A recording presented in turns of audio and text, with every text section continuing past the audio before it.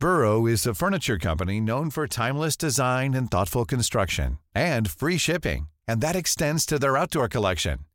Their outdoor furniture is built to withstand the elements, featuring rust-proof stainless steel hardware, weather-ready teak, and quick-dry foam cushions. For Memorial Day, get 15% off your Burrow purchase at burrow.com/acast, and up to 25% off outdoor.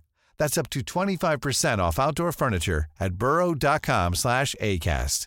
Mother's Day is around the corner. Find the perfect gift for the mom in your life with a stunning piece of jewelry from Blue Nile. From timeless pearls to dazzling gemstones, Blue Nile has something she'll adore. Need it fast? Most items can ship overnight. Plus, enjoy guaranteed free shipping and returns. Don't miss our special Mother's Day deals. Save big on the season's most beautiful trends. For a limited time, get up to 50% off by going to BlueNile.com. That's BlueNile.com. Hello everyone, it's time for another Redmen podcast. I am Paul Machin, Ross Chanley, Chris Pajak in Stee, off getting married, finally. I say big congratulations to him. Big congratulations to him. Commiserations to Claire. I said this on the Iran League yesterday, but it's a bit too soon to say congratulations because it's not actually done yet, is it? No, I know. They've been through so many. We were saying there's so many obstacles now that I think they're just... 2 years ago, they would have seemed catastrophic. Now I think they're batting things away left, right, and centre. Just get to the altar, get the rings on, kiss the bride, get away. You know, do what you got to do. Get it all legally boxed, and then they can breathe. Steve, I don't think like that because I mean, if she gets cold feet, which is highly probable, really. I think it's a long way to go to get cold feet. Good for your holiday though. Yeah, it's true. Good luck anyway. Good luck everyone, and everyone watching, by the way, live. We do the podcast live on Tuesday mornings here on YouTube. If you listen after the fact, but yeah, we can all give Steve some congratulations. Steve and Claire, congratulations in the comments. That'd be absolutely lovely of you. We're going to be talking a little bit, looking back on the Man City Liverpool game at the weekend, whether it was an opportunity missed for both sides. We're going to be talking whether the weekend actually justified Carra's claim that Liverpool City's the biggest rivalry in the Prem, and then we're going to look ahead, of course, Benfica Wednesday night and City again at the weekend. There's also going to be a podcast extra this week on Redmen Plus where we take some of your after questions. I want to talk about Ronaldo slapping the phone out of a 14-year-old boy's hand because he's a blurt, and what a suitable punishment should be, which should be good fun. We're going to talk about which Liverpool player, current or former, you'd like to see face the Undertaker in a Hell in the Cell match, and who would win in the world of YouTube football fan content creators, blimey, who would win in a Hunger Games style scenario, and a whole lot more. So yeah, podcast extra will be on Redmen Plus live after the end of this podcast as well, so tune in for that. Right, yes. Dean Manning, kick-off question at Dean Manning 18. You can have one City player, but you have to sacrifice the Liverpool starter in that position. Who do you pick and why is it KDB? Is there any answer to this other than Kevin De Bruyne? Anyone want to go hipster? No, not really. I think we're covered in every position, aren't we? Yeah, pretty much. I don't think I'd swap anyone, but if I was forced to make the choice, it's Kevin De Bruyne. Because he's the only player I feel. Yeah, exactly. He's the only player I feel who is the best in the world. Yeah, at what he in his position. Not that I don't quite know what his position is like, but everywhere. Another suggestion. If he wasn't a massive bell end, Bernardo Silva. Yeah, because I think the way that he plays in between the lines and can break people down, I think you have to admit he is a really good footballer, but he's a massive knobhead, so that's the reason I wouldn't pick him. Yeah, he's for a small person, he's a huge knobhead. Yeah, I think that's it. No, I agree. He's terrific, isn't he? Yeah. Absolutely terrific. He's got that. He's the closest thing I've seen to like Eden Hazard in terms of like really tight control, low centre of gravity, tiny turning circle in terms of what he does. He's just like a little scamper over a few yards, can slalom past people at will. If he was in outside, we'd love him actually. That's the way that it goes, isn't it? So, yeah. Prior to signing Diaz, I'd have had Sterling back, I think. Ooh. And I still would have Sterling back, but I'm not sure there's anyone who I would like. I wouldn't be looking to swap him for Mane, and I wouldn't swap him for Jota, and I wouldn't swap him for Bobby still probably, and say that Diaz because I adore the man, even though he's not done loads for us yet, to be perfectly honest. Kevin De Bruyne is the right answer. He's got to be, because he's absolutely unbelievable, isn't he? And I think, you know, I've seen a lot of people talking online about whether he'd fit into this Liverpool side. You'd make him fit into this Liverpool side. You'd fit the side around him almost. And, you know, for me, there's an option to go with him in the 9. You see, I wasn't going to go to the 4-2-3-1. I nearly did. But I think he can play a 9, and I think he gives Mane and Salah even more impetus to get ahead of him, because that's what he can do. Like, you know what I mean? He presses well. His vision's better than pretty much anybody in the league, maybe even the Wales. His execution's better as well. He's absolutely solid. And the only other player that I would pick, I couldn't pick Bernardo Silva because he's a tit. I'd have Mahrez as a backup. To Salah, because I think he's really, really good, and it's a place that we don't actually have a backup at the moment. But he's not going into your team. No. You'd say the same for Rodri in that sense, couldn't you? Yeah, absolutely. Yeah, definitely. I'd swap Kevin De Bruyne for Trent. No. Replicating what the levels of goal creation. De Bruyne can't defend. No, I know. So we're saying Trent's better than Kevin De Bruyne. Is that what we're saying? Yeah.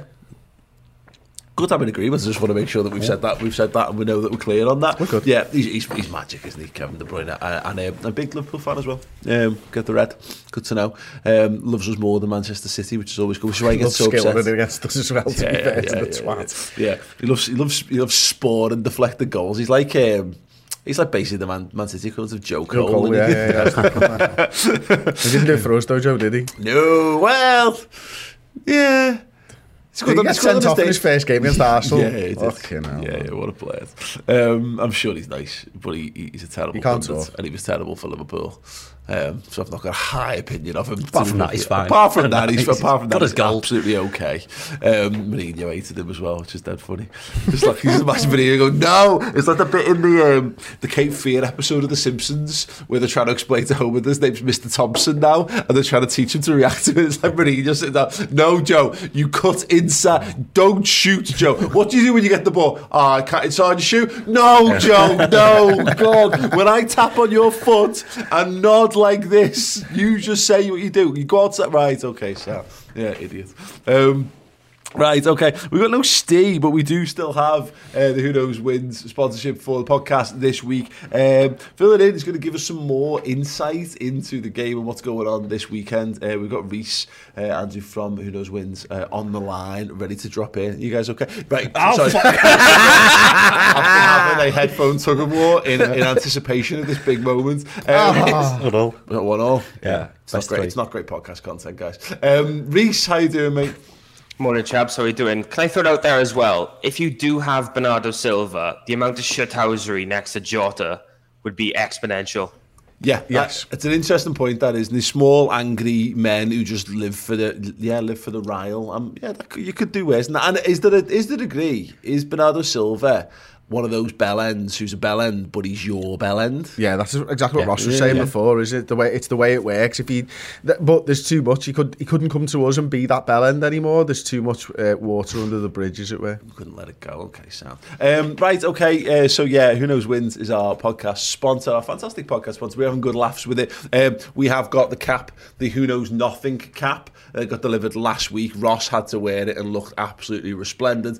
We've had some slight concerns that it does look a little bit like a Make America Great Again cap, which some people are made up with, some people are less than made up with. I think you all know our feelings on the whole, on that kind of thing. But it is a red cap and it's got the right. And look, you've got to take red caps back. They were looking for something. Fred Durst is raging, isn't he? Basically, is what I'm saying here, Chris. Yeah, but I think what Who Knows Wins wanted is it for it to be a genuine forfeit, and they've nailed that. Yeah, to be fair, in that to regard. Yeah. Nobody wants to look like that here. And we blame you, Reece. It is my fault. I know you were asking for a while, so we will get a redesign. But then again, it does make people feel like knobheads, so... So in that regard, let us know then live if you're in the comments. Should we keep it? Or should we stick or twist on the current Who Knows Not and cap? Is it good that it's a bit embarrassing? It was meant to be a bit embarrassing because you're not meant to want it. Shouldn't be a point of pride. It says basically Who Knows Nothing. And then, we could say as well, if anyone has any ideas, to put them in the comments as well. Yeah. I'd like a Jürgen beer hat, I think. A Jürgen beer hat? Yeah, with the straws and all that, like this Jürgen's face. Oh, like two cans and two straws. Like a foam dome. type deal, like to keep the Simpsons references going. Okay, yeah, but like, yeah. Maybe that should be the winner. Yeah, and then the winners. The beer. Is that because you won this week? Yeah, that's right. Yeah, absolutely. Damn straight. Yeah, right. Looking back at the results then from last week, I say you've got the Who Knows Wins pick 10. We picked 10 outcomes, and lo Just for the podcast listeners, Paul, who's at the top there, mate? Top of the tree, Chrissy P, 6 out of 10. An above average return, sees him top of our increasingly mediocre table. Second place. Won money again. Second, you did it. 2 weeks on the bounce, baby. Five something quid. You won? £5.73. I think that takes maybe. you. Your overall total takes you above mine for the run so far, which is very Nice. well. And I've not lost. Yeah, not Chris is yet to wear the hat. Ross and Si in second place on 5. Me, Charlie, and Tom all on 4, and then with a sad, lowly 3, it's Steve. I'm not sure how he's managed that. Well, he's just been really rubbish at his picks, hasn't he? to be blindingly obvious on this one. It was an interesting week because we were chatting about this weren't we, Reece, before we went on. Norwich tripped up a lot of people, least of all Burnley. Yeah. They got that result then, and I mean, was it the weekend before that it was Brentford got one over Chelsea? So yeah. I mean, it trips up so many people, and I think I remember the weekend before, the person that got 9 out of 10 and won £6,000 actually got that result right, the Chelsea-Brentford game. Yeah. So it does work both ways as well. I mean, this weekend we had 6 players win £1,093 from 8 out of 10. So even those guys got 2 wrong, but they still won over £1,000. So, you know. I think Arsenal let everyone down, didn't they? Was it Arsenal-Brighton? Well, I had Arsenal-Brighton down as a draw last week. Yeah. And Brighton turning on and going to and winning 2-1 at that one. I mean, just going through mine. Middlesbrough was another one. 85% of people thought Middlesbrough were going to get the win, and I went with that. And Hull did it. Good on you, Hull. Yeah, against Middlesbrough, they were going for the playoffs. Hull languishing down there. Who saw that coming? Yeah, no one. I mean, that's the thing as well. Sorry, should I clarify? 5% of people thought that was going to be. I did something completely different this week. I looked at the league tables before I made my picks. Yeah. And I generally went with the person who was higher in the league. Nice. And actually, what I've sort of noticed, Reece, over the course of this, and you know, I should know this already. Doesn't matter if the home team's not the best team, the home team generally comes out on top. So I went with a lot of Chris, home can teams. I just point out to you that's when I fell foul this week, because Middlesbrough, West Brom and Villa. You've got to combine knowledge. Right, You've got to combine the league tables and the home team. Right, thing. okay, so high in the league and home equals more likely win. You agree with that, Reece? Well, I was going to say, we do these cheat sheets in the office, right, for all the games, and we do actually look at the league table. We go through where each of the teams are and over their last 5 results. Now, I did this last week, and I still got 4 out of 10 in the Big 10. So why are you here talking to us about this? Should I not be on Zoom dialing in as to how to win money on Who Knows Wins? Yeah. Probably you should be, mate, yeah. Because clearly I know nothing, but not as much as C does. And it's convenient that he's gone away to get married as well. Yeah, absolutely. So, cheers, Steve. Yeah, well done, Steve. Right, should we get on to this week's games then? The WKW Pick 10, if you find it on the app. And obviously, if you want to get the app, use the link in the description underneath to download just that. Yeah, Reece, do you want to run us through what the 10 are? Yeah, so we've got United versus Norwich. United have won one of their last 5. Norwich, they beat Burnley at the weekend, but they're 7 points from safety. Then we've got Southampton, who got battered by Chelsea last weekend against Arsenal, who also hilariously lost to Brighton. And Palace. When both teams lose, can you pick that? Yeah, and Palace, yeah. We got Watford versus Brentford. Wow, Brentford have got a lot of wins recently, mate. I mean, they've beat West Ham and Chelsea, you know? And they've won 4 of their last 5 as well, so they're going well. But you know what that means. Watford are going to win. Yeah. Then we've got our game, Man City versus Liverpool. And can you clarify the rules around this one for us, mate? So yes. So it's the result will be taken at 90 minutes. So if it does go into extra time, it won't count. So if it's a draw at 90 minutes, it'll be a draw. So, yeah. Okay. And then it doesn't matter then wherever happens afterwards. I mean, to us it does, but not for the game. Yeah, of course. I was going to say, we've got the Scottish Cup, Celtic versus Rangers. So that's another big one. Celtic, they've beat Rangers twice, once in February and then April. 6 points clear in the table, but whether or not that matters for the semi-final, who knows? We've got Newcastle versus Leicester in the Prem. That could be a good one, I think that could be a bit of a one that throws everyone with the results, Newcastle lost 3 of their last 4. Leicester won 4 of their last 6. Is this where Newcastle back to Leicester? Potentially. Leicester feel like they've turned a little bit of a corner, but... I know. Might be European hangover, mightn't they? Are they still in the conference? No, I've looked that far down football in quite a while. They've got too much to make Europe. Although, could you imagine if Rodgers gets United out of that? Well, I suppose they'd be doing United a favour if they miss out on the conference. There'd be nothing more funny than Man United ending up in the Conference League. And would you rather you didn't get any European football? Or I think I... 100%. Yeah.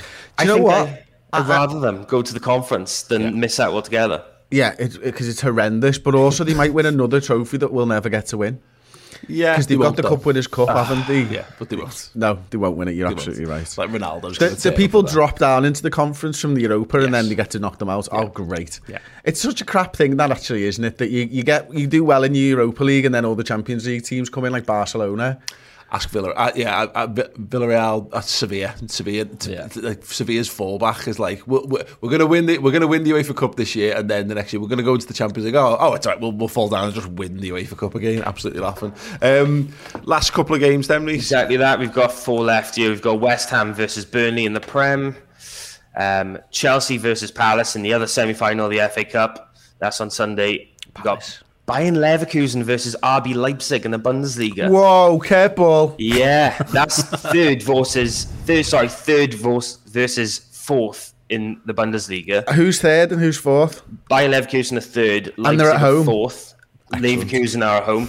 Leverkusen have won 3 of their last 6. They're 4 points clear of Freiburg, who are in 5th. Leipzig have won 6 of their last 8, and they're undefeated in their last 8. And they're 3 points clear of Freiburg. So that one could be, the loser could be out. Well, I'm going to zig and zag here. I'm going to zig and let you all zag. Everyone's going for Leipzig. I can see the 71%. I'm going to go for Leverkusen at home on this one. Sure. Do you dare put the draw down? Nah. Draws are too hard to predict. Yeah. And last but by no means least, we've got Seville versus Real Madrid. I like the way how you pulled out of the Sevilla. Sevilla. Yeah. So cool. That's 3rd versus 1st as well. So that's another big one at the top of the table, La Liga. Boss. So Reece, do you want to just let everyone at home watching or listening know what they need to do to get involved this week? So if you just click the link in the bio of the video, and if you come through the app, then you'll be able to see the guys by entering the pick 10. You've got to download the Who Knows Wins app, and then the registration is nice, quick and easy, and you can just enter the pick 10. You'll be able to see the user predictions as well, to see where the guys have gone either side, what's the most popular picks. And this week as well, between all you guys in the studio, whoever gets the worst results or whoever is the biggest loser will donate £100 to your chosen charity as well. Okay. Okay. Cool. Nice. Brilliant. So I want to lose now. So the biggest loser. Ross, you're the biggest loser. No, that's not fair. That's not nice. No need for that, was there really? So £100 to the loser's chosen charity. Yeah, that's right. That's nice. Also, fantastic. Don't like just throw the results. I know Chris won't because his ego's too big, but my word, you really have been paying attention. Sounds okay, brilliant. Yeah, get involved. Reece, thank you so much for taking the time to join us this week, mate. Jabs, pleasure. Thanks for having me. Amazing. Cheers, mate. Bye. Class. Good luck, everyone, on Who Knows Wins this week. Good fun indeed. So the loser will have to wear the Who Knows Nothing hat, but we'll have £100 donated to the charity of their choice. I like that. Very good indeed. Softens the blow. It does. For use.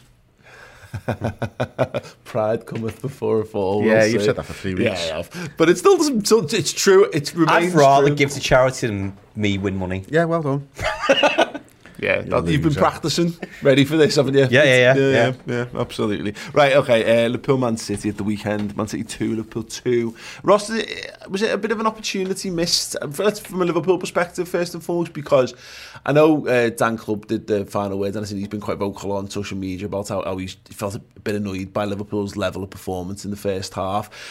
And I kind of take this from, I didn't feel that at full time, in the fullness of time. I think we saw how good we could be against Man City, and I don't expect us to dominate Manchester City in their own ground for 90 minutes, but I do feel a bit like we showed that we can cut them apart. If we'd just been a little bit more on it in that first half, it could have been a positive result for Liverpool. Yeah, I think it's difficult to judge, because I was talking to Dan and Steve yesterday. I would love to watch that game back, because I don't think I consumed it properly because it was that on edge, or obviously working, but I like... Too busy putting out graphics telling people how stressed to be on Twitter, weren't you? It worked, yeah. But like, when you speak to even neutrals and pundits afterwards, like, it was such an amazing game of football. I was like, was it? Because I didn't feel like that. So on that basis, but then to go back and watch how we performed, and I don't think Liverpool played the best for probably about 2 months. And we've always said, well, it doesn't matter about the performance. It's the result that matters. And we've won games, so you can brush it over. Whereas that game anything could have happened in that game, and we could have been. I think I'm on the side of we could have been 3-0 down possibly. In that first half, and we were still in the game. And we always seem to go in at half time, whatever Jurgen says, whether it's just motivational, tactical, we seem to come back in second halves and perform a lot better. So you can say on the balance of the game, missed chance, but I'm actually quite happy that we come out with it in the draw in the end. Yeah. And of course it's a missed chance because you want to go top of the league. Sure.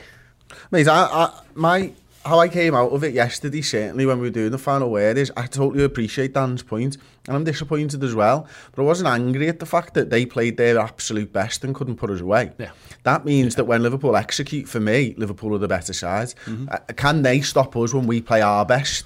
That's what I'm wondering. I don't know whether they can. Will Liverpool play their best at the weekend? Let's hope so, of course. But there's enough there. Like, some of the best stuff that we've done this season and why we've been so good all the time is like things like what we've been doing from corners and stuff like that, scoring how many goals we scored from corners. We got one, I think, on the day. We should have had two, obviously. Yeah. We didn't get to use that side of our game, which we know we're really good at, and can Man City hold up against it? So next time I'd imagine we're going to be a bit more on the front foot. We're going to try and sort of get into those positions where you can take corners and you can dominate them a little bit more in their half, but they can't beat us when they're at their best. That's a good thing, and we're 40 games into the season. It's very rare that you're at your best at this time of the season. What you do need to be able to do is win games of football, and we've been able to do that. There's not many sides in world football who play the peak at this time.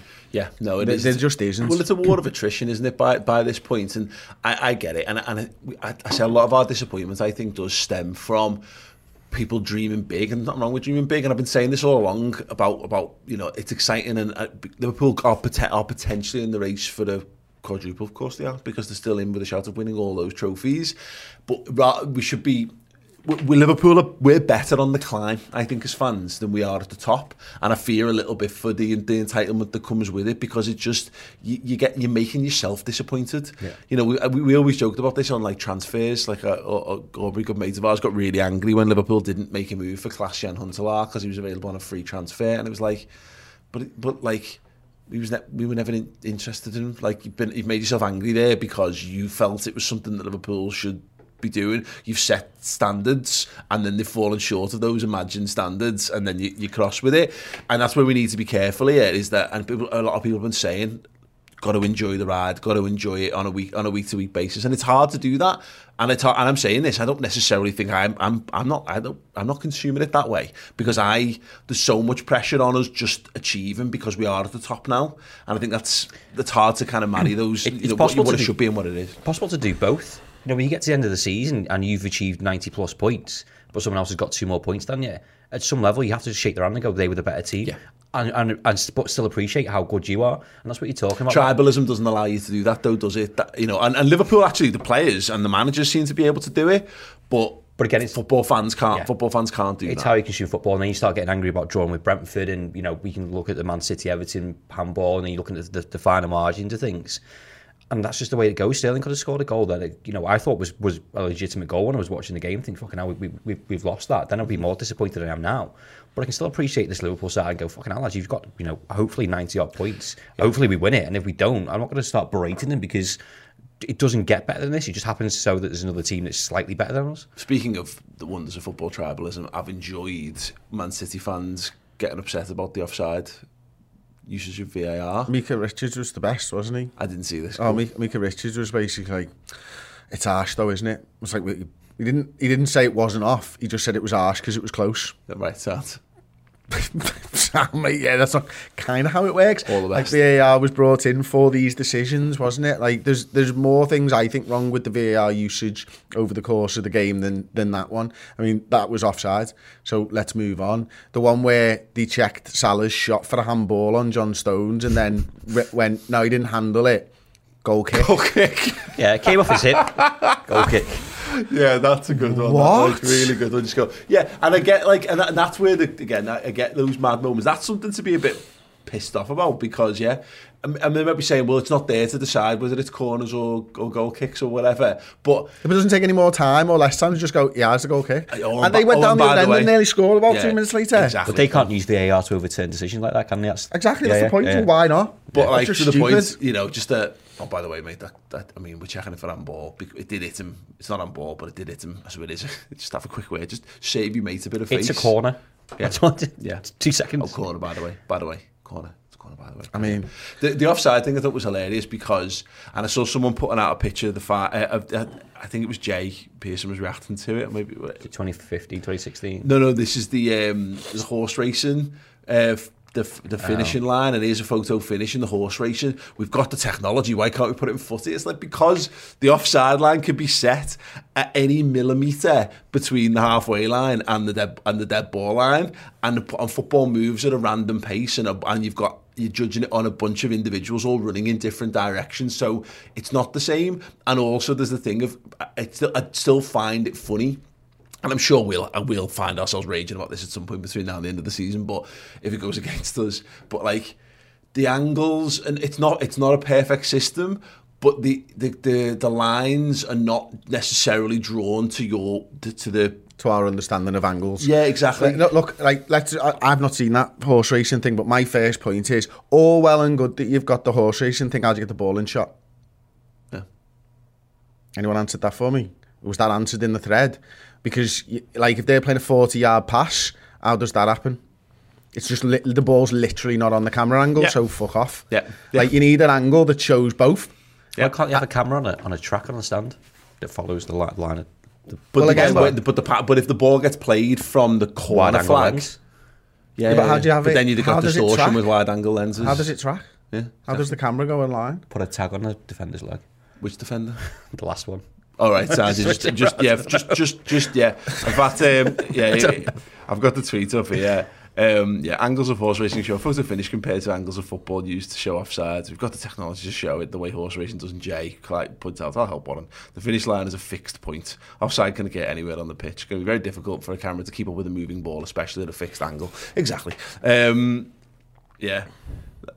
Interesting. Brilliant. And then Warren's response, by the way, was that was a bad decision that he was well on. VAR needs scrapping. Brilliant.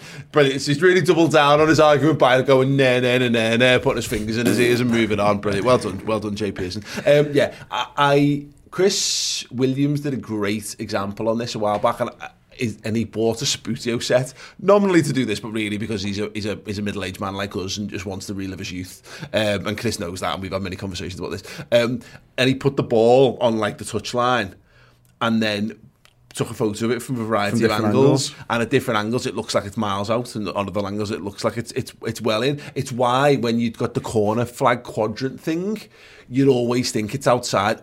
When you're in the near stand to it, it looks like it's out because part of the ball's got to be across the line, like the goal line thing. So the only truly way to know whether it is to look on the ball from top down. That's the only angle that will tell you exactly whether or not it's crossed. It's in the quadrant on the line or whatever. Because angles. And you think of it, if you sort of stand in front of a penalty area, right, and with a camera, the line when it hits the goal line is there, and then it edges out like that, and then goes across. So it doesn't look straight, does it? Because of the way that... Because of distance and angles and lenses. It's once you accept that you're not looking at what you think you're looking at, you've just got to kind of trust the VAR stuff. Yeah, and that's the point. And again, to the point about all this Liverpool's system is built entirely almost on VAR's offside is a binary thing. It's onside or it's offside. And there's a bit more wiggle room this season than there was last year, I think in favour of the attacking player as well. So it kind of is what it is. But that was one of the, again, small schadenfreude moments where it's nice for Man City. You've had loads of random things go their way. It's nice that they get a really close thing not go their way, because I like them to not have nice things. In a nutshell on that. If we're scrapping like something, can we scrap like goals that go in off massive against City? Yeah. Rather than VAR. Yeah, I think we can all have a quick vote. We just take a quick straw poll on that. Should we ban all goals that are deflected in off Joel Matip? Let us know in the comments. He blocked one, didn't he? The Mara shot he blocked. Yeah, exactly. It wouldn't have mattered if it had gone in, if we're banning goals in off Joel Matip. Okay. We don't want 2-1. Come on. Yeah. Come on, get this right. Best moments of the game? Best moments of the game. I think obviously Liverpool's first is up there. I just thought that was brilliant football, like from starting from Thiago doing the big switch and all that type of stuff. Is it telling that, we talk about the level of Man City and the level of Liverpool, that the best goal I think we've ever scored was at the Etihad a few years ago in 18-19, where we pass it like 70 times or whatever and ends in the and do the fullback to fullback thing. Yeah, and like that's another really beautifully typical well-worked Liverpool goal in that. That's one of the really nice encouraging things about these games, isn't it? Is that even though City are brilliant, we actually score some of our... We don't score loads of... it's not like stiggy, jammy goals. We're scoring good Liverpool goals in these games. Yeah, it is. I think Jürgen spoke after the game and he was really happy with when we actually put our foot on the ball and started to play, what we did. He referenced that goal and said, we know that we can score those goals against Manchester City. He referenced the one a couple of years ago that you've just referenced there. So I think he's happy with how he set the team up. I think he's happy with when Liverpool had the ball and they played football and stopped fucking shit up, how Liverpool were able to hurt Manchester City. For me, it's just about, can you execute better next time? Yeah. Can you start the game in a better fashion? I mean, going behind after 5 minutes, almost giving up a goal a minute before you even go behind to Sterling. We just didn't get out the blocks. Our passing wasn't great. Fabinho had a bit of an off day. I don't think the midfield was brilliant all told, to be honest with you, although it's the exact midfield that I would have gone with pre-match. I'm not certain I'd go with that midfield again when you get back to the weekend's game in the FA Cup, because I don't think it quite worked how Jürgen maybe wanted it to. But I looked at the options. I looked at the options of what we've got available, and I'm not sure I'd change it either, if you know what I mean. Yeah. I'd say, I don't think I'd go with that. Who's there? Well, Naby's there, that's a good shout, but... He'll play Wednesday, won't he? Yeah, I'm still not 100% sure about what midfield he'll go for. Yeah. I think you also have to be accepting of Man City are a really good side. Now, as much as we went out the blocks, and I agree with like Fabinho, and obviously they take a quick free kick, we went on it. Manchester City are always going to have spells of possession in that game, and when we used to us controlling games week in, week out, and winning games of football every week, it's hard to then go and watch your team that's kind of dominating us and piling the pressure on us, and us having to soak it up. It's the way it goes. It's that thing of, they go ahead... And the fact that we were able to wrest it back and get it level again, and then it's annoying to then go down again and then same again. But there's just you can get blown away in them games. We've seen it happen at Anfield plenty of times where like Fabinho scores a thunderbolt, Oxlade-Chamberlain scores a thunderbolt, and it's like that, a snap moment of brilliance or luck can just shift the momentum. And particularly with Man City, just how good they are and how psychologically damaging it is to go behind. Every time they've gone up, they've won, haven't they? Well, yeah, exactly. That's the only time they've not won this season, when they've gone ahead. They did it twice. That's nuts. What interests me is that I think it's a completely different game with Bobby Firmino. I think the ball sticks a lot better, and we're able to build up a lot better with Bobby Firmino. And we know that he wasn't training on, was it the Friday before the game maybe? So there was question marks over whether he'd actually start. I think he was certain to start, and I think we'll be a lot better for having him in there. The big thing with if you go 2 goals behind against City, I think there's a belief that you can go a goal behind against anybody in the league and you can go back and win the game. I think when you play Manchester City, if you're 2 goals behind, you're out of it. And the game plan's fucked, isn't it? And I think the other way as well. Yeah. I think if Liverpool go 2 ahead, I think they go, shit, we're fucked, and heads dropped. Mm-hmm. heads will drop, sorry, I should say. And that's the difficulty, because if you have to push out, Man City will hurt you. If you have to push out against us, Liverpool will hurt you. So it's massively important to go in at half-time 2-1 and put yourself in a position to get something out of the game. Yeah, I think I understand where Dan's coming from, to be honest, when he says disappointed. When you go out second half and you score so early, you then got momentum. And I think there was a 5-10 minute spell there where Man City were probably there for the taking, and we didn't do that. But, you know... So they did what we're lauding Liverpool for. They wrestled it back. They wrestled the control back, because, you know, it would have been easy for their heads to drop, you know, going ahead twice and still not being able to get rid of them. It shows the level of both sides, to be honest, and the level is almost exactly the same. Yeah. In terms of the best moments, I've said it on numerous places this week and at the weekend, but Mahrez not finishing the game off at the end is a big thing. It has to be. You know, it might not prove to be in a wider sense, but just in terms of keeping the season going, if nothing else, Liverpool might not win the league as a result, but if we're able to go into the next game knowing that, yeah, you know, we've got United to come haven't we next weekend or whatever, and you're thinking, great, you know, that's a good. Like, it adds level of import. Whereas I don't know if psychologically 4 points it wouldn't be over with 4 points, but I don't know how you then really tell the players, even if it's only in fractional margins, that the FA Cup isn't more important and the Champions League isn't more important, because I'd feel like that was a bit of a lost cause. I think it's easy to sorry Ross. I think it's easy to sort of feel like that, and I think as fans you probably would. But again, the message in the dressing room is we were 14 points behind, lads, and we're only 4. Yeah. You know, we closed that 14-point gap to 1 point. You know, over the course of the last 10 games or whatever it was. You know, it can happen. You've got to still be there. You've got to make it difficult for Manchester City. And everything that the players say and have said over the last 3 months says they don't have the same fears that we have. Yeah. They just don't. Yeah, I think as it stands as well, we discussed an article from This Is Anfield yesterday. We play first 3 times with the remaining games to go. So even if it's 4-point gap then and you're back to 1 point, your turn, go on, pressure's on. Whereas now we could be top. Your turn, go on, crack on. And also, best case scenario, like we're talking about what that result would have mean for Liverpool. Well, it won't mean anything because it didn't happen. For a start, we didn't lose the game. Mm-hmm. But like, what happens if Manchester City get knocked out by Atletico? And what happens if Liverpool beat Manchester City in the FA Cup semi-final? 3 more games. And then you've just gone draw at the Etihad, where you really wanted to win that game and you had the opportunities to win that game and you felt you played better, you should have won that game. You then go out the Champions League, you then go out the FA Cup. There's a part of you that thinks, right, well, they'll just focus on the league, but they're playing for greatness too. Yeah. They're not playing for one trophy in a season. They've done multiple trophies multiple times. Yeah. One trophy will feel like a disappointment to them. Yeah. Like, how does that affect their squad and their mentality moving through the next phase of the season? Yeah, absolutely. I think it was almost just as important for both sides not to lose that game for each other's mentality, because going into it, momentum was a massive thing, and the mood. Imagine the mood now. We'd be lost, and we said to Steve, he could come back next week, and we could go out of every competition. Yeah, we're still. And that's what kind of thing we were saying in this time last week on the podcast is both teams went for it, but neither team equally threw the absolute kitchen sink at that game. Yeah. Because you're right, when you get to the final 10 minutes, you realise it's not quite as all or nothing as all of that, and the psychological damage to losing is almost not worth the gamble. For exactly what I said on the podcast last week. You know, we were talking about the draws, weren't we, for a large part, and I said when there's 10 minutes left, I think he makes like-for-like substitutions, but he doesn't throw the extra body on if you're in a draw state. Yeah. And that's exactly what happened. He just made a like-for-like up front, and he made a like-for-like in the middle of the park. Yeah, especially when you play them again next weekend. You know, on Saturday, we lost that game. We just beat you on Saturday.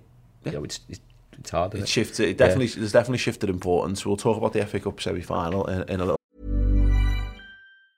Life is full of awesome what-ifs, and some not so much, like unexpected medical costs. That's why United Healthcare provides Health Protector Guard fixed indemnity insurance plans to supplement your primary plan and help manage out-of-pocket costs. Learn more at uh1.com. Hiring for your small business? If you're not looking for professionals on LinkedIn, you're looking in the wrong place. That's like looking for your car keys in a fish tank. LinkedIn helps you hire professionals you can't find anywhere else, even those who aren't actively searching for a new job but might be open to the perfect role. In a given month, over 70% of LinkedIn users don't even visit other leading job sites. So start looking in the right place. With LinkedIn, you can hire professionals like a professional. Post your free job on linkedin.com/people today. Everyone knows therapy is great for solving problems, but getting therapy has its own problems too, like finding the right therapist, fitting into their schedule, and of course, the cost. Well, BetterHelp can solve those problems. It's totally online and built around your schedule. It's surprisingly affordable too. Connect with a credentialed therapist by phone, video, or online chat, all from the comfort of your home. Visit BetterHelp.com to learn more and save 10% on your first month. That's BetterHelp, H-E-L-P. We've got some super chats for the people live right here before we take a break. LaChill says, do we get caught up in the materialistic obsession for silverware because of how easy it is for teams abroad to claim domestic trophies? It has no bearing on my opinion of our side, what people do abroad.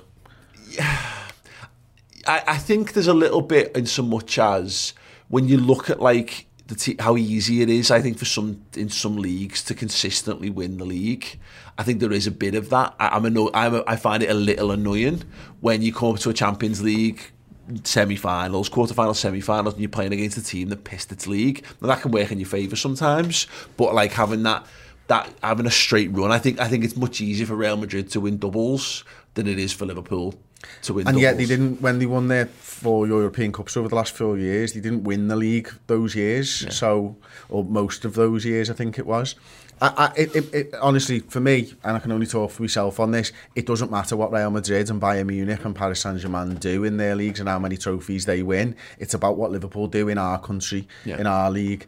You know, what matters to me, obviously on the European stage, is the European trophies.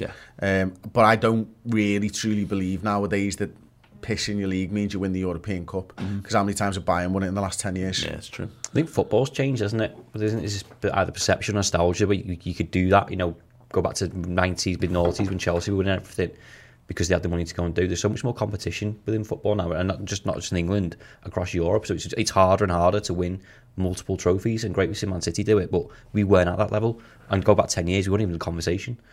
Yeah, no. It would be much easier, I believe, for those sides to win European Cups if it stayed league format all the way to the end. But I think the knockout phases always makes it difficult. It was why it was so difficult to defend the European Cup when we did it. You know, early doors. It's just when it gets to knockout football, anything can happen, and it quite often does. Yeah, no, absolutely. It's I think ultimately the materialistic obsession for silverware is actually Man United.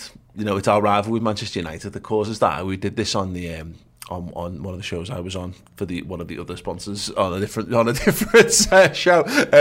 But how talking about the rivalries, which we'll talk about in a second after the break, about Carragher's chat about who's the biggest rivalry in footy, and the Man United Liverpool one is so big because it is based on it's just who's the biggest, who's got the most. So I'm obsessed with Liverpool's trophy count because I want us to have more trophies than Manchester United, and I do when I look at the rich lists.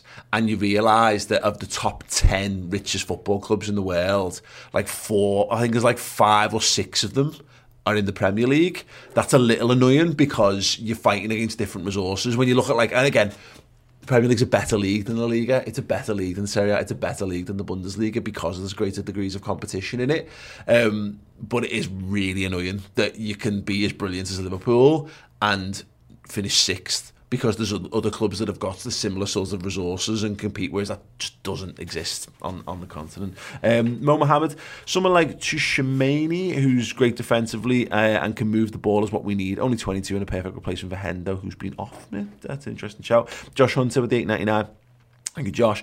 City were feeling the pressure prior to the Etihad game, but they had the safety net in their head of we still have to play them on our ground. Now that's gone and the situation hasn't changed. That's an interesting point, isn't it, Chris, that they've got the advantage, so they'll still be made up that they're on top of the pile. But that's a good point, is that was their opportunity to kill it off.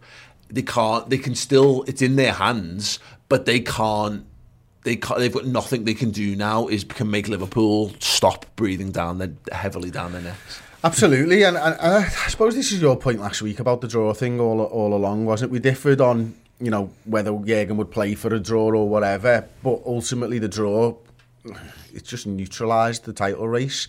And, you know, I said it on the final word. I think I said it after the game itself.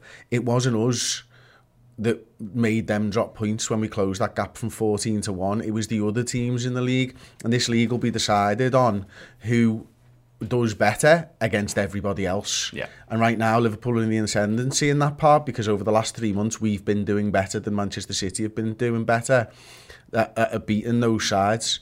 You know, we share 2 draws against them, draws against Chelsea. What were City's results against Chelsea? I think they certainly beaten Chelsea at least once this season. So that might be the difference maker. You know, how they fared against the best of the rest type of thing. Yeah. But ultimately, look, there's twists and turns in this title race. I really believe that. And what I also believe is that we don't know when it's going to come. Yep. You know, you can't pick what side is going to turn up and do something to Man City. And I said it to you after the game the other night, Paul, is that you can play backs to the wall defending against Man City and you're hoping to win 1 in 10. Liverpool didn't play that way because they don't want to win 1 in 10 against Manchester City. They want to go out there and assert the dominance, so they play the way that they play to try and win 5 out of 10 or 6 out of 10. You know, but those guys, there's 7 games left. If we can just get a 1 in 7, maybe there's an opportunity there for Liverpool to take it. Yeah, Josh Hunter says it'd be interesting to see them play under pressure now, knowing a slip is more detrimental with the home game safety buffer. Yeah, exactly. It's, as I say, my last question really was just, do you feel like Liverpool are less likely to win the title now? And this is feelings, not stats. I don't. I feel like as long as there's a chance, as long as we can keep it within 1 game week set of results, if we can just get it, even if it just means we get it down to the last game of the season again, and this time maybe they don't get the business done, you know, in that, then that's kind of all I was. Wolves owe them 1 as well. Yeah. It's a fascinating thing about this season. Again, we've discussed it on the Round League. Is this the best Premier League season ever, or potentially to be? Because there's still so much to play for. You know, you mentioned the title race there, and this is for Liverpool and for Manchester City. But there's top 4 to play for. There's European places to play for. There's relegation battle. So we're not getting to the last 7 games of the season, and most of the teams that Man City and Liverpool face are just dead rubbers for the other team because they're done. There's still things to fight for. Yeah, which absolutely. can be City's undoing. Absolutely. Hopefully. Right, we're going to discuss the biggest rivalry in the Premier League off the back of Carragher claiming that it was Liverpool City after a very short break. We've got podcast extra this week, but the other week we filmed the first of a new series available in video and podcast form, the LFC Draft. Chris versus Steve picking the rest of the world, Liverpool 11. It went absolutely fine with no hitches and no sort of issues between the two lads whatsoever. Hello everyone, welcome to the first episode of the LFC Draft. It is going to be Chris Pajak against Steve Hoare. This week it's a rest of the world 11 non-European players who played for Liverpool throughout the history of the football club. Luis Suarez. Yeah, I'll take Mo Salah. Sadio Mane. Roberto Firmino. Luis Diaz. Joel Matip. Ozan Kabak. Is he Turkish? Yes, look at the countries. Ozan Kabak. Surely Turkey's in Europe. Turkey's in Europe. Where do Turkish teams play? Champions League. They don't play in the Asia Cup. Okay, Turkey's last football matches. Check the one that I sent over, please, that I gave you 24 hours notice of? Can I just let you know? That I played my card, and any problems, you've got to say now, this is what I'm using. Listen, I sent you yesterday. I gave you time to check. You know what? Have Kabak. He's shit. You can have him. Yep, get involved with that series, streaming right now in video and in podcast form over on redmenplus.com, as well as a whole host of other amazing content. Ross has already mentioned the Around the League show. Chris has got a stat show coming up as well, and I'll be with Neil Jones for Journo Insight tomorrow. All good things and loads more on top. Perfect time to go and check it out if you need some more Liverpool content in your lives, or if you just need more us. Or you need more Chris Pajak. I made a big deal of this on the Start 11. People saying, where's Chris? I mean, he's here in spirit, but fractionally less in body at the moment. But if you need more Chris, I don't know at what point his back's going to give up and he'll just have to lie down, so he won't be on these shows. But if you want, he exists forever young on Redmen Plus. His back never gets hurt over on that content. Right, Jamie Carragher ahead of the game at the weekend tweeted, and this was in promotion of his article in the Telegraph. This Man City LFC rivalry is the best we've ever had in English football. We've never had the two best teams and managers in the world together fighting it out. Now, of course, what this led to was lots of really annoyed Man United and Arsenal fans. Least of all, Andy Mitten, whose tweet I'm going to find because I thought it was Isn't it ironic that, you know, Manchester United and Arsenal are talking about the history all the time nowadays? Yeah. Don't you find that really ironic? And Liverpool and just talking about the present. We wouldn't do that, would we? No, we're just talking about the present, mate. You know what I mean? I find it quite amusing, to be honest with you. I really enjoy it. Yeah, I do. And what I thought was really funny is, again, you're right, Man United are like that now. They've just become us and Arsenal. I mean, the fact that, like, Look at me! No, listen, the fact that Ty goes on every single show and has to remind everyone, I don't know whether, by the way, just in case anyone hasn't heard, Arsenal once went a league season without losing a game of football. Sorry, could you just say that again? Because all I heard was Arsenal went through a league season and drew 12 times on the way to the title. That too, of course. Did he get a special cup for it? Yeah. They got a small There's his gold gold, trophy. believe it or not. Yeah, it's a small gold trophy. Well done for them. Yeah, I can't find that. I'll find that at the Mitten tweet in due course. But it was, yeah. What do we think? First and foremost, because Carragher's point, I think he qualifies it enough there, Ross, by saying it's the two best managers in the world as well. Yeah, involved in this. And now, of course, people would argue Alex Ferguson and Arsene Wenger, but also there were lots of other brilliant managers, I guess, around at that time. And it was a brilliant rivalry, the Man United-Arsenal one. I think his take and his angle, which I agree with, is quality of football. In that case, when you're knocking out 90-plus points season in, season out, I think that it has to be the greatest rivalry in that sense. I think people's phrasing of rivalry and what they perceive to be rivalry is Martin Keown all over Ruud van Nistelrooy and Ferguson, you know, having digs at Arsene Wenger in press conferences and the drama and the bitterness and the needle, which I actually quite like, but I just don't think that exists anymore in football because I don't think it's the characters. I don't think it's the way that Pep and Klopp want to play football. I think you can lose your heads in football games, and that's what leads to people getting sent off. They want to concentrate on football, and we saw, like, before and after the game, like, you know, Roy Keane will probably hate it, but, like, Klopp and Pep having a handshake and having a bit of a chat, Van Dijk and Pep doing it, Pep and Trent, like, I think we all want the drama that goes with it, and, you know, the anger and the needle. I just don't think it exists anymore because I think it's outweighed by respect and football quality. Do you talking on the pitch rather than, you know, having slanging matches? So Andy Mitten said, MCFC and Liverpool, the two greatest teams ever. What a rivalry. MCFC with their 0 European Cups, Liverpool with 1 title since 90. It really does mean more, this one. Which is a brilliantly, wonderfully dripping in sarcasm, if not awareness. Funny about that this means more, how much that pisses off rival fans. Like, you know, the Theatre of Dreams is, you know, Old Trafford's not the theatre of my dreams, but I don't bang on about it every fucking yeah. If you dream of rat-infested shitholes, then it is absolutely that. Like, but the lack of awareness, and he's a journalist, and he's just got to carried away there, Chris. I mean, to the point, like the fact that he's got the 0 European Cups when Arsenal, you know, which I think he's intimating at, they've not won a European Cup. Like Manchester United in that rivalry would start in like 96. Ended about 2002. Yeah, you know, and it's, you know, and it wasn't like they were dripping in league titles by that point. They'd won a couple of the, you know, they won some of the early Premier League rounds. Blackburn had won one by that point as well. I think historically in the Premier League, that's the most famous rivalry in terms of like two teams at that time. So I don't wildly disagree with the Man United Arsenal shout, by the way. But what's your thoughts? I think when you look at it and you maybe put your lawyer's head on, everything that Carragher said is factually correct. The two best teams with the two best managers. The first time I believe we've seen this. I don't think Arsenal, Manchester United were ever the two best teams in the world at the same point. Mm-hmm.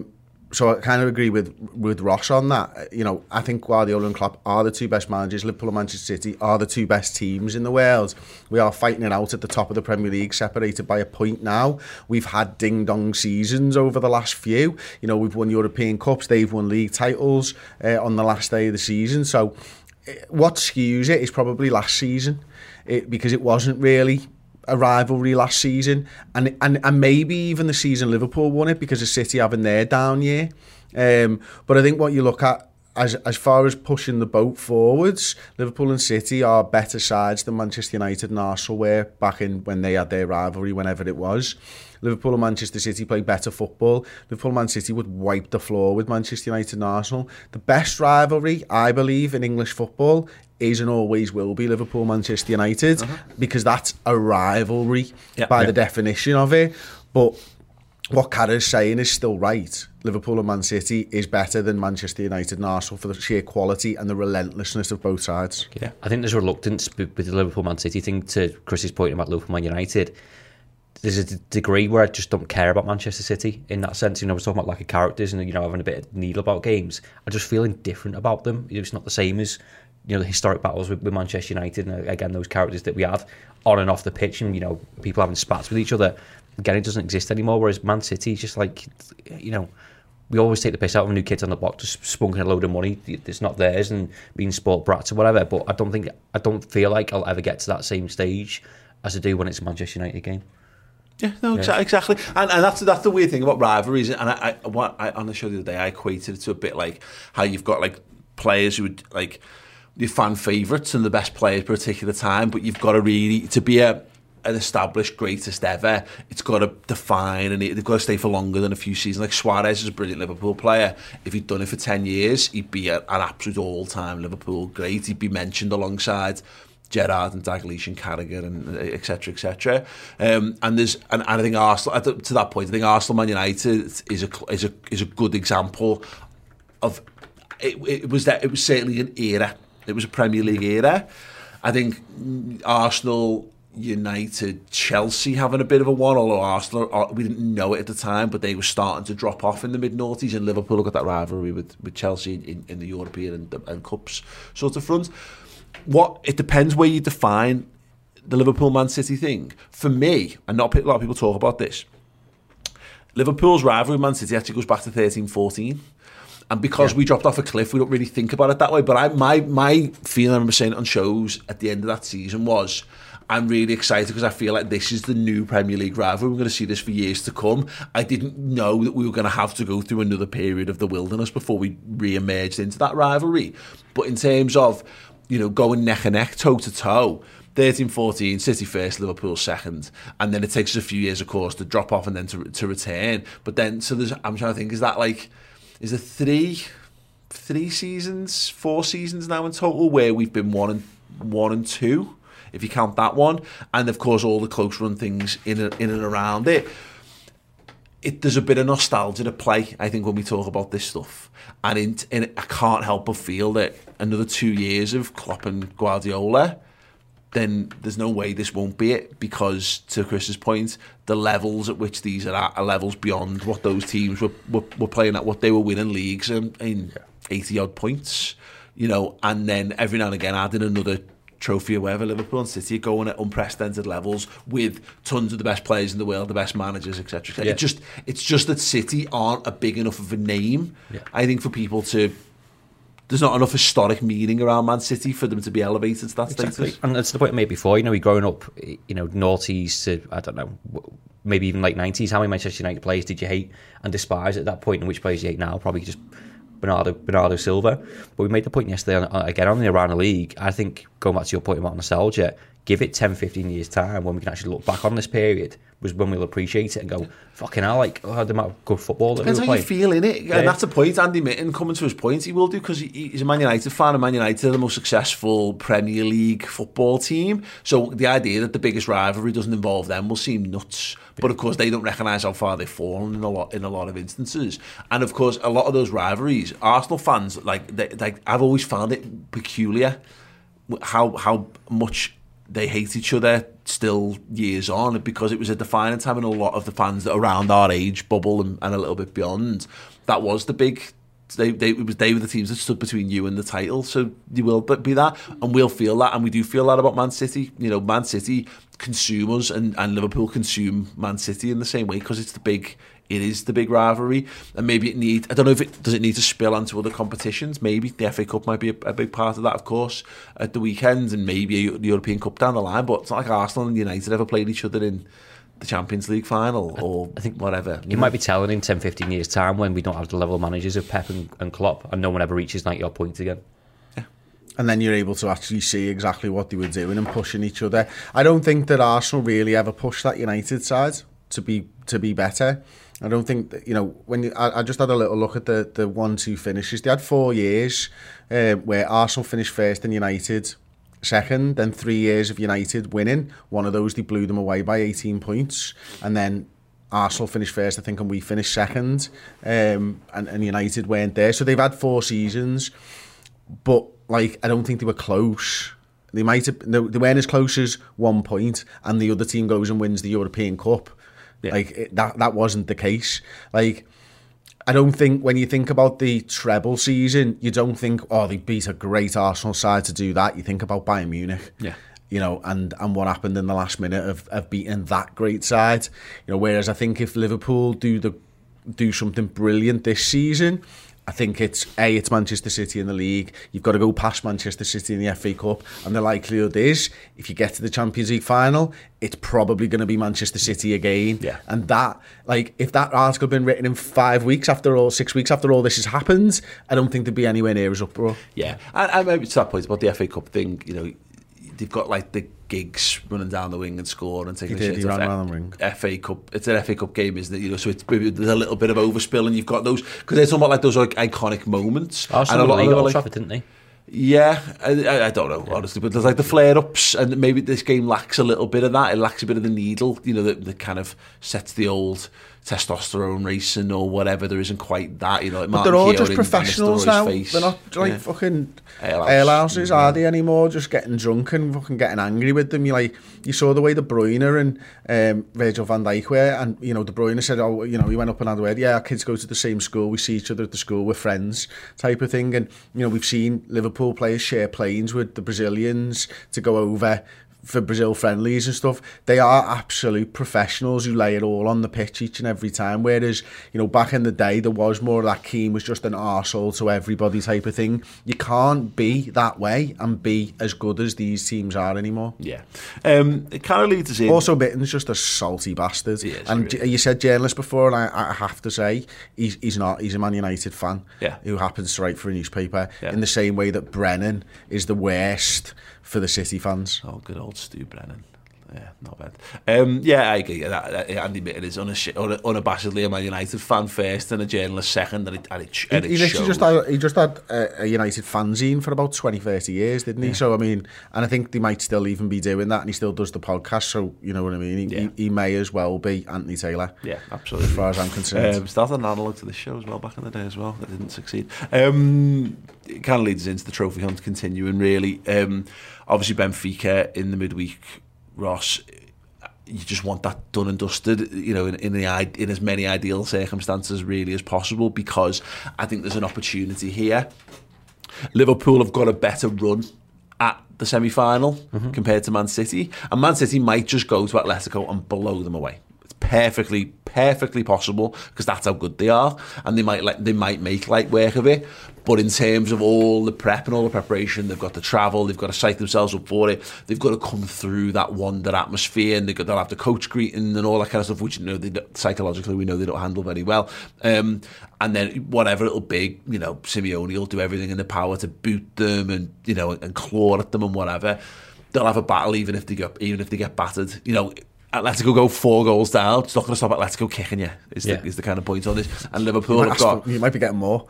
Yeah, Liverpool have got the 2-goal win at Benfica, which means there's enough to play for, but it doesn't have to be a fight tooth and nail, do or die kind of battle. No, it feels like a perfect result. I think that getting a 3rd goal opens up Benfica to say we need to actually go for this. But when we were talking last week, I think it was on the build-up show, I quite like the fact that it's still a bit competitive.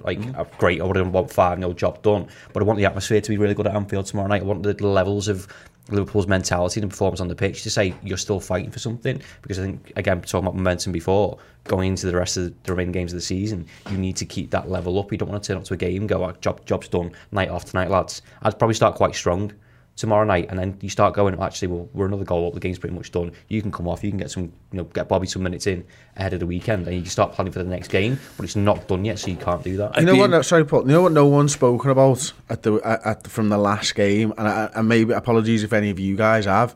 We played away in Europe before that huge game at the Etihad. Yeah.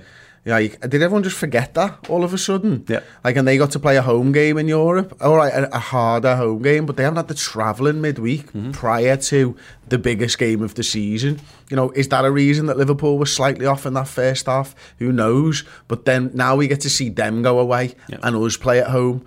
And how they deal with it when we get to the FA Cup semi. Yeah, actually, we've been to Wembley already this season, which will help just in terms of the nerves and feeling a bit more at home in your We'll have like 70,000 fans there as well. Pretty much as well, yeah. And that was a point I did make on other shows of like, that's the last time at the weekend we'll play Man City when they've got home advantage. It'll be neutral grounds from here on in, but there'll be more Liverpool fans in because that's the way that we do finals regardless. Yeah, in terms of the leading into the game at the weekend, I wonder, and actually the Benfica game being that obviously the last step on the way to that, I've theorised that really we're probably going to use in big games from a pool of about 15 or 16, even though we've got 23 odd players who we could use at any given moment and be fine. Benfica's going to be an interesting one because Ross makes the point, and I asked this question on the starting 11, Chris. Do you start strong and wind it in? Or do you go with a weaker side, and then if it works, you're laughing, and then you can either go further weak, or you can go strong if you need to? Yeah, I think he can go strong, and I think he uses his 5 subs. You might see 2 maybe at half time if you're in a really good position. The likelihood is, though, you're talking 55 to 60 minutes is probably where we make our subs. I just think he likes to keep everyone in it from the beginning. And I also feel, I don't know whether this is technically true. I think it probably is, but I don't know whether, I've never really looked into it. Like, you just get a much better warm up if you start the game, and you can warm down probably a little bit better as well. Whereas if you come in at like 60 minutes, you've not got that proper 15-minute, 20-minute warm up and get your body in and all that type of stuff in quite the same window maybe as if you go through the full pre-match stuff and then you start the game. So yeah, don't know. Liverpool could now say start strong and can still make 1 or 2 changes, or maybe even more than that, and still put out a strong side. Yeah, that's the difference. So like, I know you change one person midfield, maybe Tsimikas starts the game, but then you're not upsetting the whole balance and rhythm of the squad, and you can still make changes after that. Who are you definitely taking out? I think I'm taking Robbo out for Costas, and possibly Keita for Thiago. And that's it. And I think that's it, yeah. I think the game. That's interesting. Actually, there's 2 players that I would be looking to get into the side. Kanate's one of them at centre-half. And Bobby's probably the other, because I think he needs the start. If he's to start against, Manchester City. So you've got them as you need to start. Have you got any that need to not play? Or not start? In the way we used Robbo and Trent against City, no. I wouldn't say that they need resting as such, because I don't think they put the running in as maybe they do sometimes. I'd love to give Salah a little bit of a rest. I don't think he will. I don't think he will. I'd maybe look at Jota, Yeah. Mane's played a lot of football as well. One of them for Diaz, maybe something like that. They've all played a lot of footy, and that's where we're at this stage. And I wonder whether this is your last opportunity to be a bit more fluid with your selection than you would normally have been. I think if it's a slightly closer game, you don't need to, you're enforced to go stronger just to make sure you get it done. It's finally poised. My dad made the point on the build-up show that 2 goals is a really weird lead. You can see it early, man. It's horrible. Well, exactly, yeah, and you don't really know what to do. And Liverpool should really just go, we'll cut out the confusion, go strong and do it. But I looked at it and thought, Fabinho needs to be protected, Thiago needs to be protected, Salah needs to be protected. Matip maybe needs to be protected. I don't know if I said Thiago, but Thiago, you know, there's all of the midfield three actually that started are all lads who could do with not playing 90 minutes. Yeah, I agree with you on the Hendo and the Fabinho thing to a point, but I'm also like, well, if you give Fabinho the day off, you're asking Hendo to go 3 times, and I'm not sure his body will allow for that. Yeah. So it's a question mark of who plays that right-hand side of the midfield. Are you going Thiago and Keita? Are you going Thiago and Jones? I don't think you are. I think if there's a change, I think Henderson's still in that midfield 3 for the weekend. And also, most of them don't have to play the full 90, did they? We got 5. Oh, exactly. But someone's still got to play. That's the thing, because you can't take all 3 of them out. Well, you could, but your midfield 3 then becomes Milner, Jones, Keita, probably, or Elliott, maybe in there. And it boils down to I think we've seen Henderson and Fabinho rotated outside of the big games. The 60-30 thing, which is what I think they'll probably do. We've still got a fair load of options for those advanced midfield slots still. Chamberlain doesn't play them. But again, and I ended up in a world where you're looking, all of a sudden you've made 7 changes to your team, and that's loads. Yeah. And you've not even done anything wild like put Origi or Minamino in there at that point. You've just put in lads who could do with the game. You've got I agree, Bobby could do with the game, and Canate could do with the game. Sound, and maybe Shimikas, because if you need him at some point, it'd be nice if he played some football before being dropped in at some point. Gomez could probably do with a bit of another run out as well to continue his rehabilitation. And then you make 11 changes. No, I know, but exactly, literally, I almost had a team out that had 11 changes in because, and that was of the outfield players. So it was a tricky one indeed. Right, let us know your thoughts. Anything we've discussed in the comments if you're live here after the fact. You can always tweet us at the Redmen TV. Any other business before we wrap up? Anything burning anyone's heads out in particular, or should we save it all for extra? Good. You want to save it all for extra? No, I'm just. You're just good, just happy. Yeah, I'm good. Yeah. Good. We'll have to work on that. Podcast Extra. It will be following on live over on Redmen Plus in about 15 minutes after the end of this. So make sure you come and join us over there for that. It'll be there after the fact as well in audio forms. You can get it in your native podcast player, as well as all of our studio-based extra content like Around the League and co. Yes, gents, thank you so much. That was absolutely lovely. Hope you have a wonderful Tuesday and beyond. Do check out Who Knows Wins. The link is in the description. Download that, get involved and play along, and make sure, of course, that if you're not into gambling, then don't become into gambling because we've said that we've got this sponsor. It's not about that. It's if you're into that kind of thing, then it's an interesting and fun new way to get involved in like ACCA type things without having to get all 10 right and be an absolute savant or lucky genius. But yeah, thank you so much. We will be back with another Redmen podcast next week. Ta-da.